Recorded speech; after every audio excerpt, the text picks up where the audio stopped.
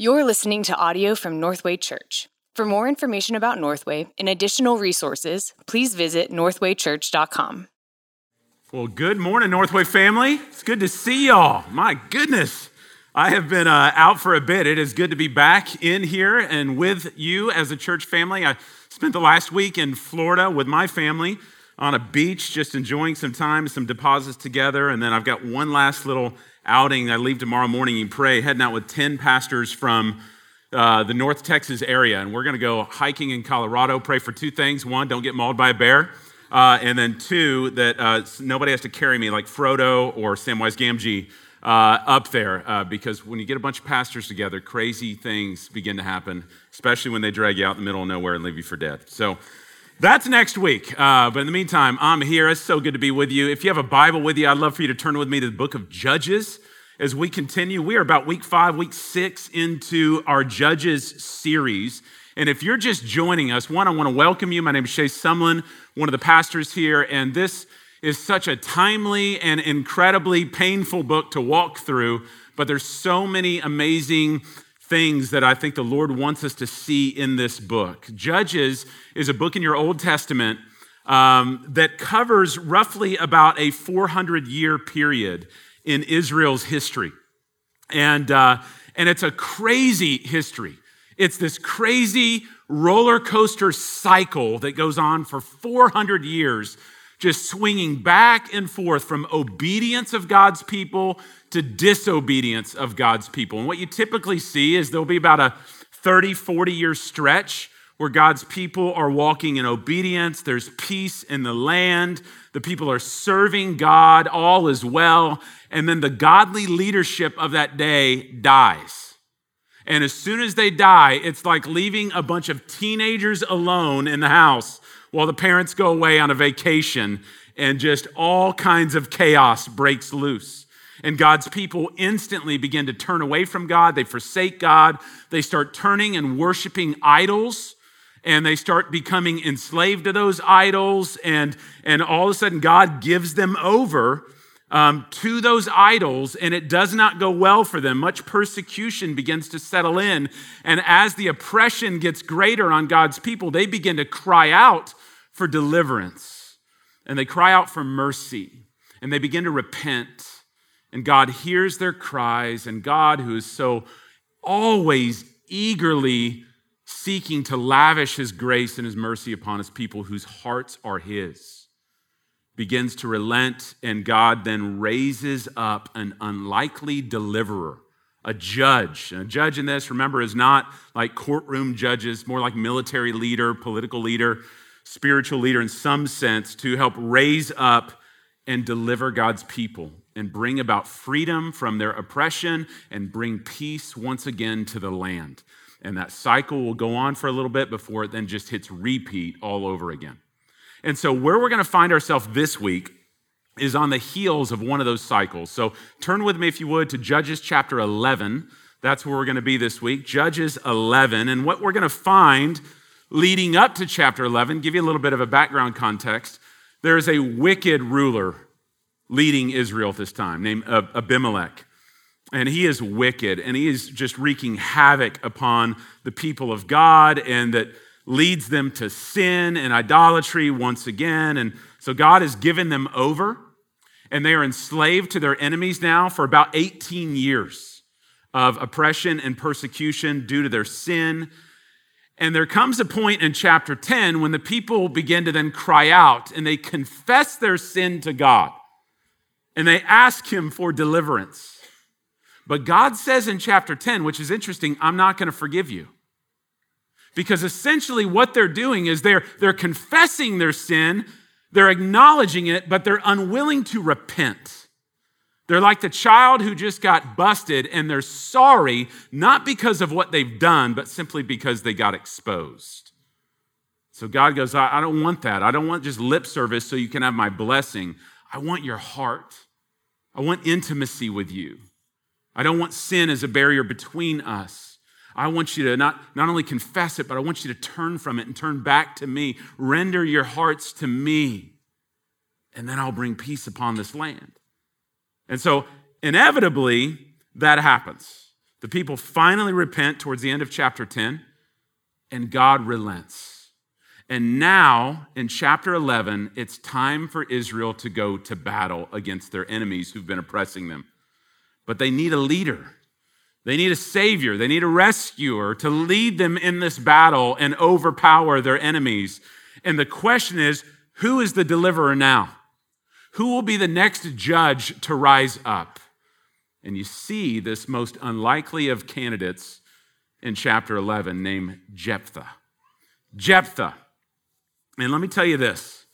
This is a powerful story. There's really two acts. If this were a play, there's act 1 and there's act 2 in this. This is going to start off as a powerful story of redemption.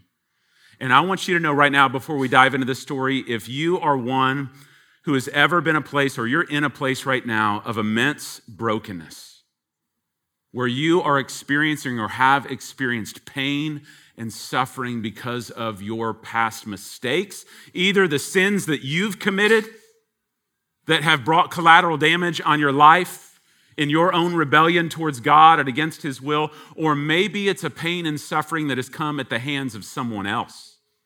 Their sin, their rebellion that has actually victimized you. Injustices that have been committed against you that have brought about pain and suffering. If you are one who has walked through any of this, if you have tasted of that, and if you're walking through it, especially right now, you and I both know it's easy in those moments to begin believing the lie that because of what I've done or because of what has been done to me, that I am just damaged goods now.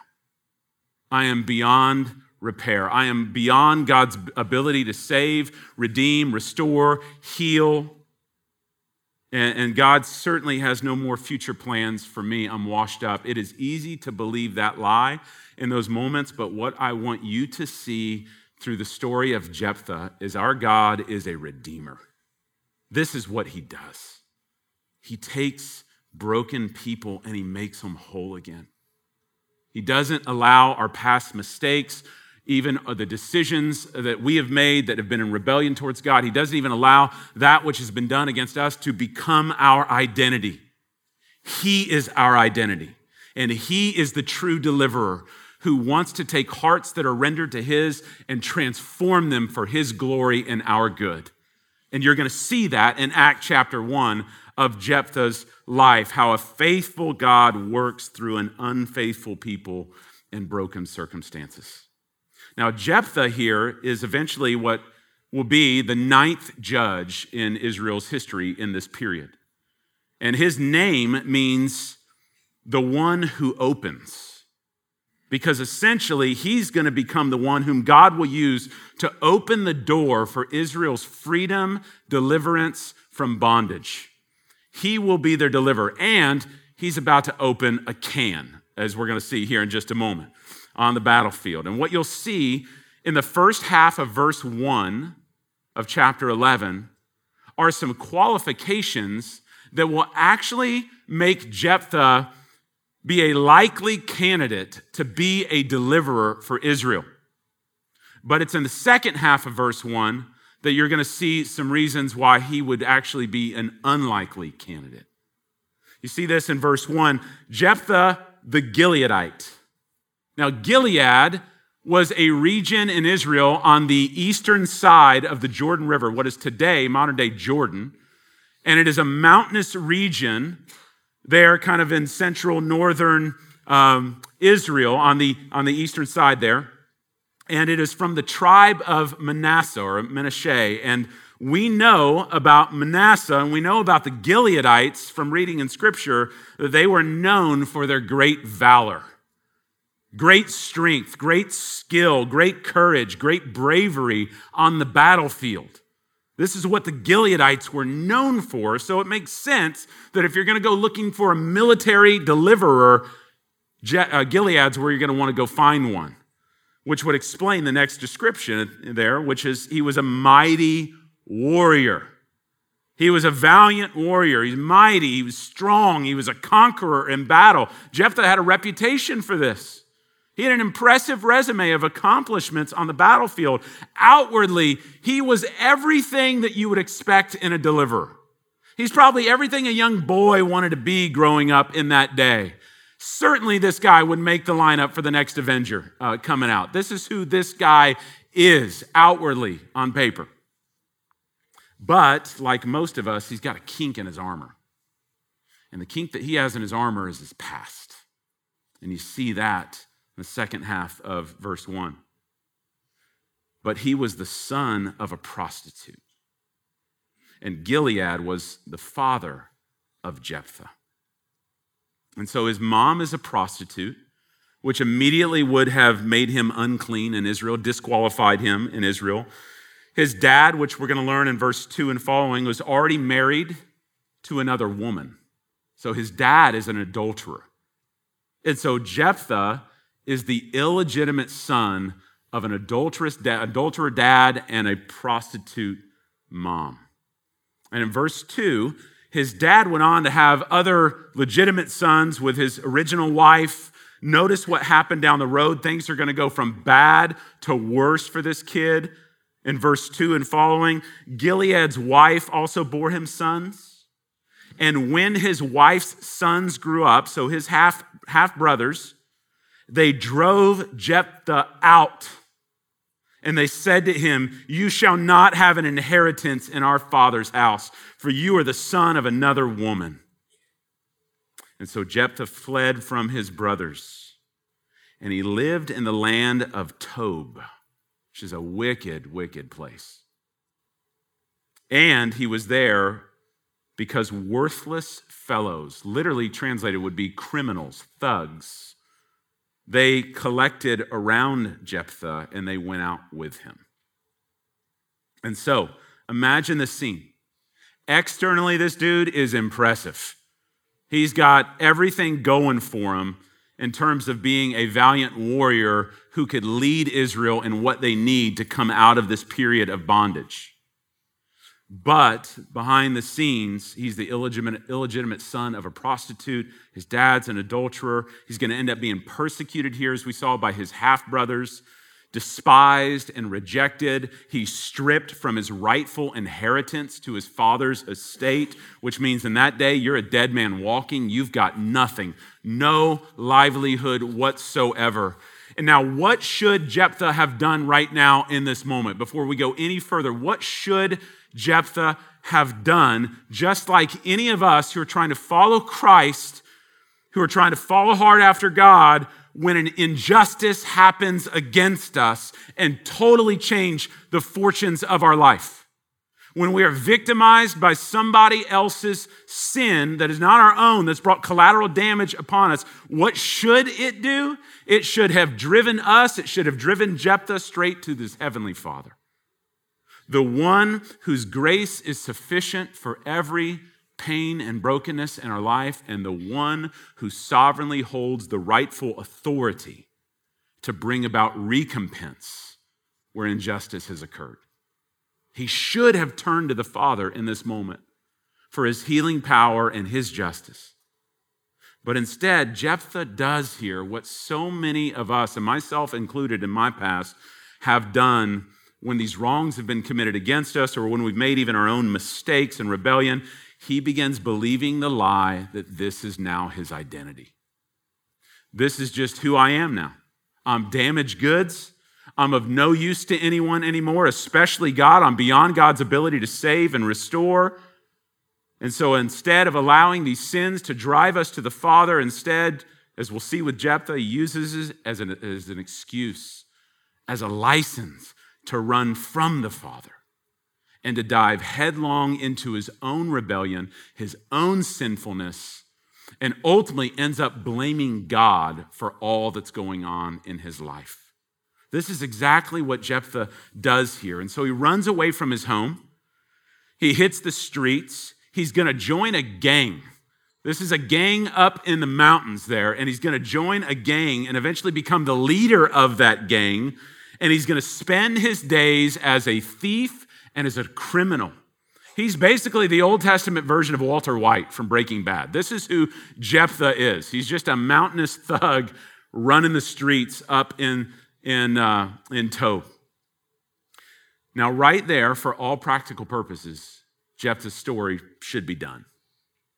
I mean, especially in this time period of Israel's history. If you're him, if you've got his testimony in that day, you're unclean, you're done, you're outside of God's covenant people, you are damaged goods now. And again, for any of us in this room who've come from a broken past or even a broken present like that right now, where you have suffered greatly, either from your own sin or the sins of others, I want you to see what's about to happen here. This becomes a powerful story of redemption. That a faithful God has the ability to turn around the hearts of an unfaithful people and redeem their brokenness for good. And I want you to notice in verse 4 through 6, I'm just going to summarize here at this point, things back on the home front, again, they go from bad to worse.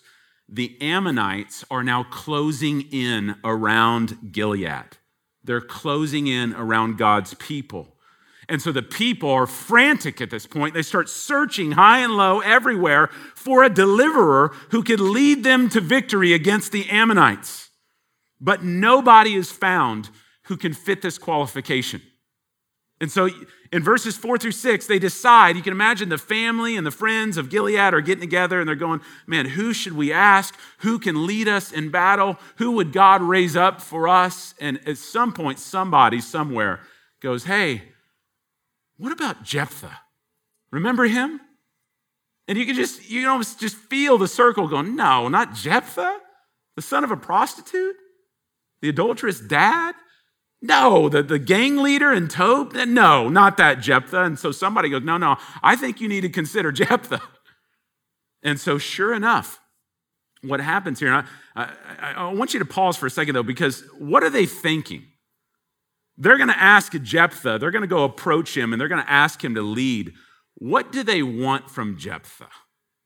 Are they approaching Jephthah because they're sorry for what they did to him, his family members? Are they approaching Jephthah because they realize that they've taken a kid from a broken home and they've mistreated him? And now they want to invite him back home and reinstate him as a noble leader in the community to help lead them, that they'll submit and follow the rest of their days. Is that what they want? No. They're coming to Jephthah just like the Israelites came to God back in chapter 10. Not because they're sorry for what they did, but simply because they're in a bind and they need some blessing. That's the only reason they're approaching him. It's like a guy dumping his girlfriend because he found some other girl that's better, and he goes to her and she doesn't want him. And now he comes back to his original girl and goes, hey, boo, remember me? Yeah. You know I love you. You know I never do you wrong. You know you're my forever girl. You know that, right? And she's like, heck no, I ain't playing. I ain't getting played like that. You're just wanting me because I'm the best thing for you right now until something better comes along. No, I ain't playing like that. And so Jephthah sees right through this. And in verses 7 through 9, Jephthah essentially says, if I come back, it's not just so you can use me. I want to know that you're sorry for what you did to me. That you're in this thing for the long haul and you're willing to follow my lead from here on out. In other words, Jephthah is going to refuse to grant them deliverance without true repentance. And in many ways, this is a microcosm picture of our relationship with God. God is not just a lucky rabbit's foot for you and for me. He's not just a genie's lamp that we run to when we're in a bind so he can just pour out his blessing on us so that we can go return back to normal. No. God refuses to grant deliverance without true repentance, true faith in him, being willing to follow him. Otherwise, he will not grant, just like Jephthah here, he will not grant rescue without also taking his rule. So it's got to be both. And so in verses 10 through 11, the people repent. And they agree to not only let Jephthah be their rescuer, but also their ruler. Not just their savior, but their Lord and their judge. And so right there, that's the end of Act 1. A great story of redemption. God finds this broken man right in the middle of Tob, takes this broken man, restores him, and exalts him to even a greater position than before, showing him your past is not your identity. I am your identity. Now, there is more to say on that in just a moment. We're going to circle back around to that, but I want you to see where Act 2 comes into play here.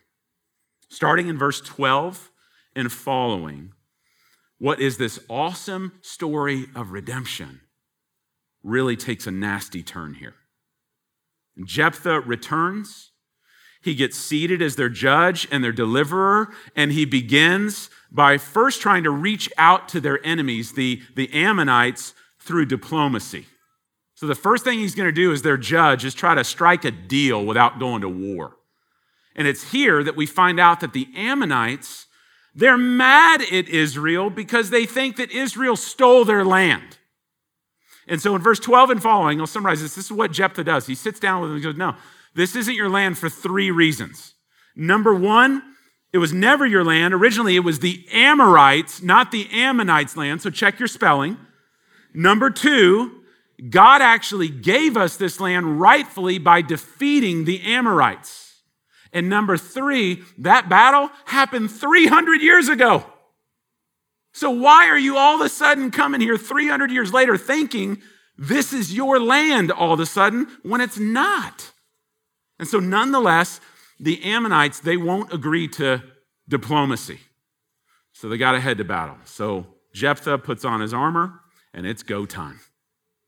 But what happens here in verse 30 changes everything.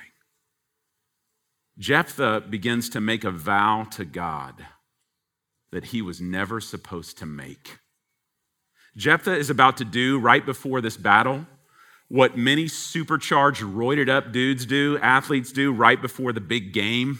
When they sit around and they start making promises to God. If you give us victory, God, we'll sell everything we own, give it to the poor. I'll take my next kid and name him God is awesome. Just let us win. They start writing checks with their mouth that their lives and their abilities can't cash. There was some crazy story years back I saw of dudes that got together for a fantasy football draft, and they're all hyped and amped up for the season, and they thought it'd be cool to make a bet that whoever comes in last place has to get a tattoo of Justin Bieber's face on their thigh with unicorns surrounding it. And everybody's like, yeah, let's do it. They all get supercharged, and they make this bet. And that's real cool at the draft party until about 16, 17 weeks later when you're in last place, and fast forward 20 years later, and every time that you get out of the shower, your wife's like, seriously, Justin Bieber again? Like, we make these promises in these heated up moments that we never had any business making. And Jephthah does just that right here in verse 30. Notice the vow that he makes. Jephthah made a vow to the Lord and said, if you will give the Ammonites into my hand. Now stop right there for a moment. Why is he even making a conditional vow right now? If you will give the Ammonites into my hand? God already promised in chapter 10, if you just give me your heart and repentance, the battle is mine. I'm going to defeat them. There's no ifs, ands, or buts about it. I will defeat your enemies if you trust in me by faith. There should be no, if you'll only give us this battle, then I will. Shouldn't be any of that to begin with. God's not a liar. The promise maker is a promise keeper. You don't have to owe him anything in this moment. God doesn't need any works to be added to his grace. God doesn't need to be paid off for a victory he has already promised that will come for free. But Jephthah makes this vow anyways. He says in verse 31, here's the vow. If you let us win, then whatever comes out from the doors of my house to meet me when I return from battle in peace from the Ammonites, then I will offer it up as a burnt offering. Now, to be fair, Jephthah probably has in mind right here, when he's returning to his land, one of the animals that he'll see, one of the livestock that will be the first thing that he sees approaching his property, coming out of that door there. So surely he never could have imagined anything else coming out first. Now, if by chance he has in mind one of his servants that might be coming out to greet him, then we have something horrifically wicked going on here. Something that is adamantly opposed to Deuteronomy 12, which said that God's people were forbidden human sacrifice. And if that's what this is, then this is Exhibit A, that Jephthah is synchronizing his Judaistic theology with the cultic practices of the Canaanites around him in massive compromise right here. So sure enough, in verse 32 and 33, God gives them the victory. And when Jephthah arrives home, look what he finds in verse 34 and following. Jephthah came to his home at Mizpah, and behold, his daughter came out. She came out to greet him with tambourines and with dances for this victory. And she was his only child. Besides her, he had neither a son or a daughter. And as soon as he saw her, he tore his clothes. He said, "Alas, my daughter, you have brought me very low. You have become the cause of great trouble to me.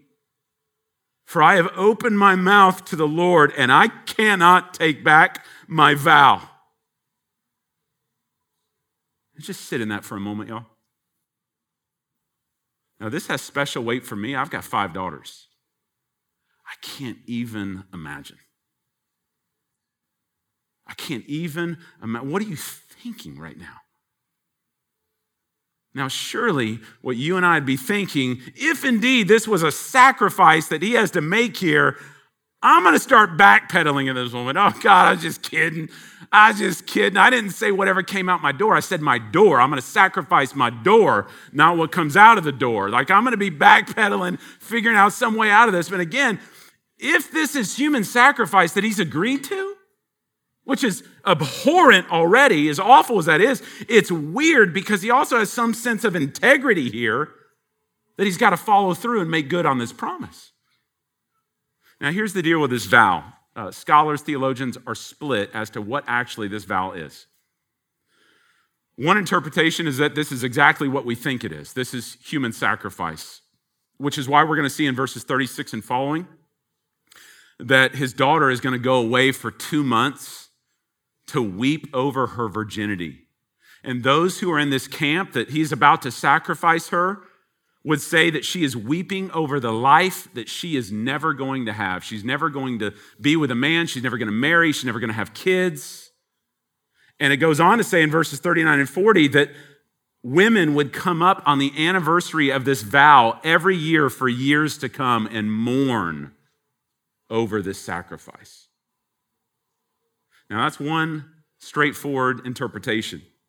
There are others, and I just need to be fair, there's others who interpret this differently, who view this as a vow of consecration, that whatever would come out of the door, he would dedicate via a burnt offering, meaning he would give this thing up in consecration to the Lord and into temple service. He's basically handing his daughter over in temple service. It's a vow of celibacy, which is why those in this camp see her weeping over her virginity, not her life, and the women are simply just mourning that. Whichever interpretation is here, and I think the straightforward rendering appears to be the most reasonable and tragic. Whichever way, it's tragic.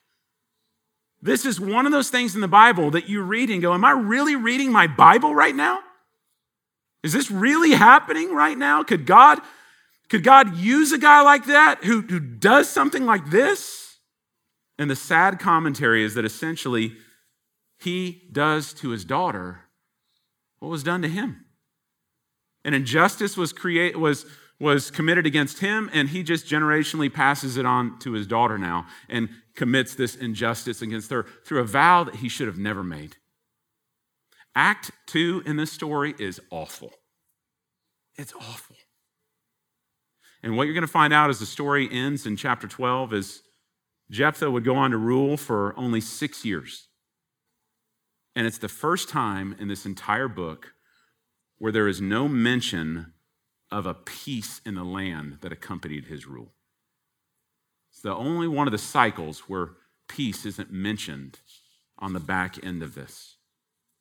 Now, I think there is a ton of implications that we could draw from this story, but two in particular that I just want to leave us with here this morning as we examine the story of God's faithfulness in the midst of the unfaithful story of Jephthah. The first is what we talked about a little bit already. It's a story of redemption. Acts chapter 1 is indeed powerful. The beauty that God can take that which is broken and he can make it whole, and not only make it whole, he can use it again for his glory and for people's good. That he can take our brokenness and through his redemption accomplish his great purposes both in and through us, to not waste our pain, but use it for something good. Some of you know and have tasted that. Some of you in here have suffered greatly from your own sin, your own decisions that have brought havoc upon your life. Some of you in here are walking in suffering and pain because of tragic sins that were committed against you. And there's been untold amount of anguish that has come from the injustices that you have suffered from. And some of us are walking in here because of our past, because of our present condition right now, in shame and condemnation and despair, feeling like damaged goods, feeling like we are beyond God's ability to restore. And you need to know that could not be further from the truth of who God is and what God does. The story of Jephthah is a micro-story of the Bible, which is pointing to the redemptive work of Jesus Christ. The one whose business card says, I am the God of second first times. I am the God who makes things new again. I am the God that heals the broken, that binds them up and uses them for my glory and their good. And we see this all throughout Scripture. The God who redeems. Paul said to the Corinthians in 2 Corinthians 5:21, for our sake, he made Christ who knew no sin to become sin, that we might become the righteousness of God. This is what Jesus has done on the cross for us by shedding his blood for us so that we, through faith in him, could be made new by the life-giving power of the Spirit who now indwells in us, by his blood covering our sins, covering our unrighteousness, and giving us his righteousness to make us new again, to make us clean again. Psalm 103:12 says, as far as the east is from the west, so far as he removed our transgressions from us. From the east to the west, our sins have been cast aside. It's not your identity anymore. Your identity is in the blood-bought salvation of Jesus Christ, who now owns you, controls you, and makes you new again. It's in him.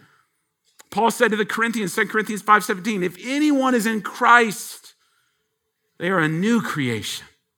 The old has passed away and the new has come. And he not only redeems you, he restores you. Paul also said to the Corinthians, 2 Corinthians 12, my grace is sufficient for you. For by my power, not yours, but by my power is made perfect in weakness. Therefore, I will boast all the more gladly, Paul says, of my weaknesses, so that the power of Christ may rest upon me. Your weakness is exactly what God wants to use to flex his strength and show off his glory and restore you and heal you. And he doesn't just leave you there, but then he uses us. God can take shattered diamonds and he can take those pieces, put them back together and use them to sparkle again.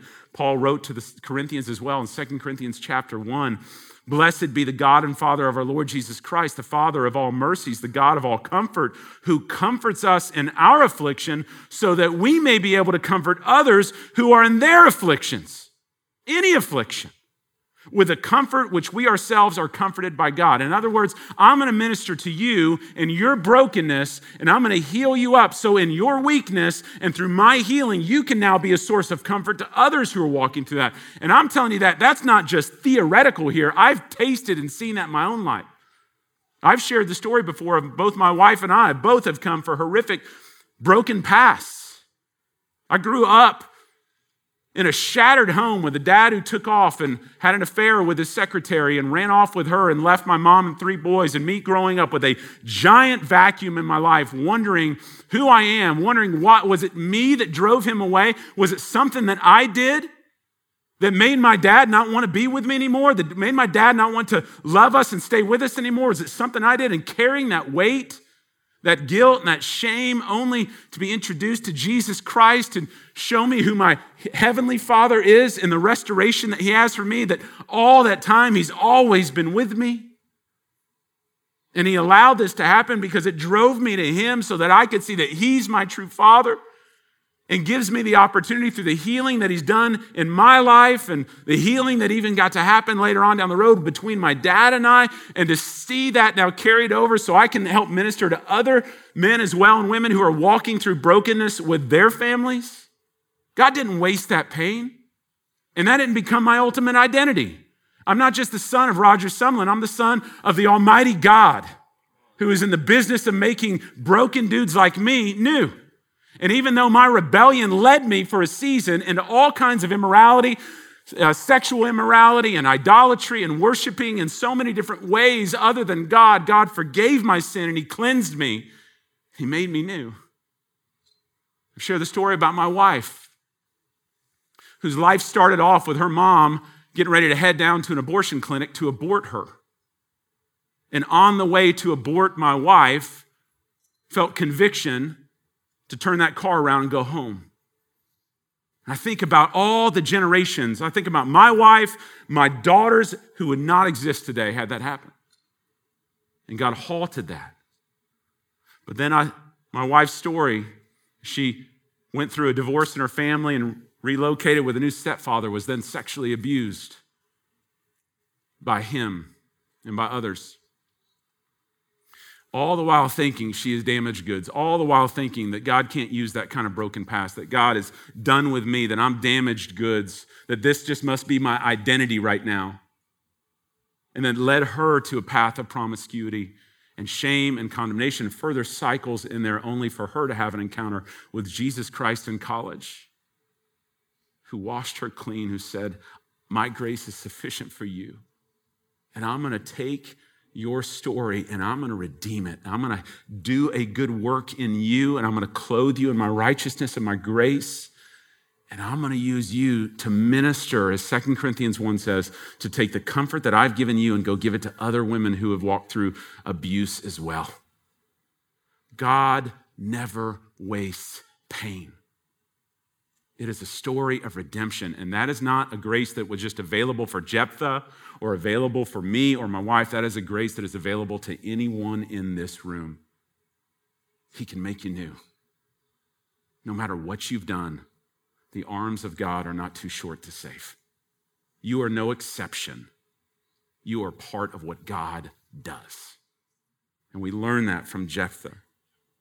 It's amazing to me that Jephthah goes on. He's mentioned in Hebrews 11. Hebrews 11, the hall of faith. It's not just a bunch of awesome, great heroes who walked in perfect righteousness. It's a list of broken people whom God redeemed and used for his glory. And Jephthah is there. And so are anyone who's in the blood of Christ. But Act 2 is a reminder of not just the redemption of God, but the second takeaway that I think we got to walk away with is it's a reminder of God's grace. God's grace isn't just what saves you, it is also what sustains you.